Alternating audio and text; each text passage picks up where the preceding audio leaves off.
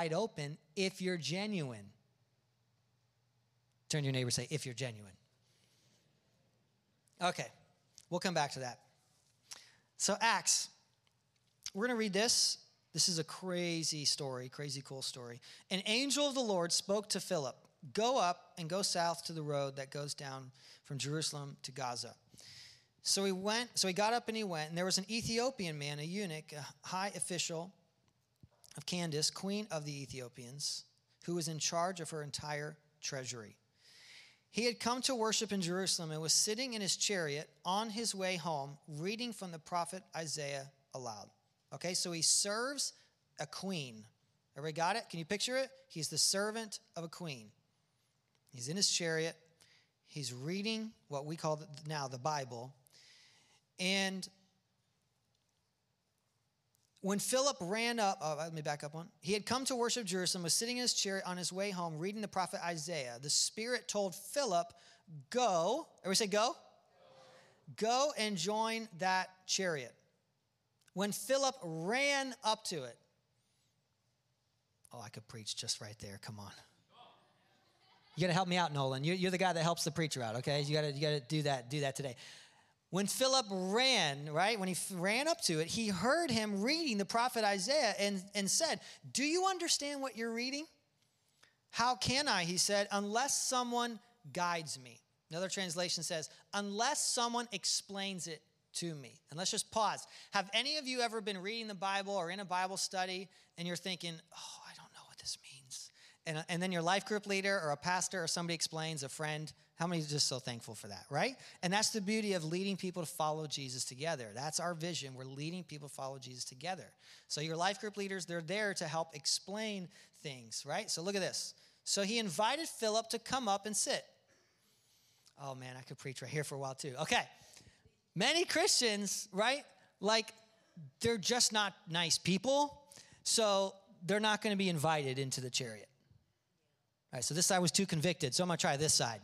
So many Christians, right, they like come and they know the songs, but because they're just plain rude at work and their faith isn't really genuine, that's submitting their emotions to God, the curious person is not inviting them to hang out with them. That's right. Thank you, Nolan. Thank you, brother. Thank you. Now, he got it. He got it.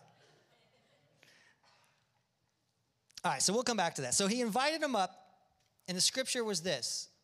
He, being Jesus, was led like a sheep to the slaughter, as a lamb is silent before its shearer. So he does not open his mouth. In his humiliation, justice was denied him.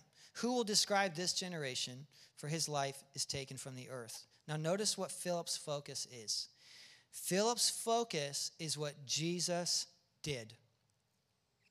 If you want to push people far from God, try to give them a long list of rules and a bunch of hoops that they got to go through. Philip didn't say, well, so here's the deal. You need to come on Sundays at 9 o'clock, and you need to come to Starting Point. And if you don't sign that membership agreement back there, it's not going to be good for you. Right? He didn't say, well, I'll tell you what, we're from the Assemblies of God denomination. He didn't say, well, we are the Baptist denomination, and we believe these 18 things, and all these other people don't. Did he say any of that? Do we live in a culture that does that, though? Yes.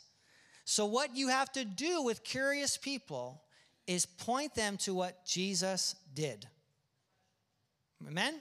What did Jesus do? Jesus, right, gave his life on a cross willfully, was led like a lamb. So in that moment, he's reading that he's like a lamb. That doesn't make sense. Remember, he's from Ethiopia.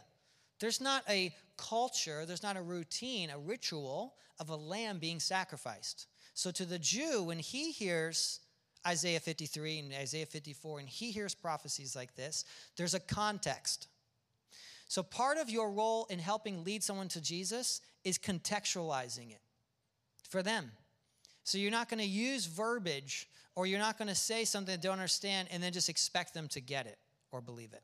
So we have to be really patient. So what did he do? Even though Jesus was perfect, he was punished and murdered so we could be forgiven. He explained. You see that? He explained. I want to say this. We cannot achieve salvation. I've said this many times. I just want to say it again. We only receive it. Can we all say this together? We cannot achieve salvation through good works. We only receive it. That's the gospel, right? That's the gospel, that Jesus became sin so that we could become the righteousness of God.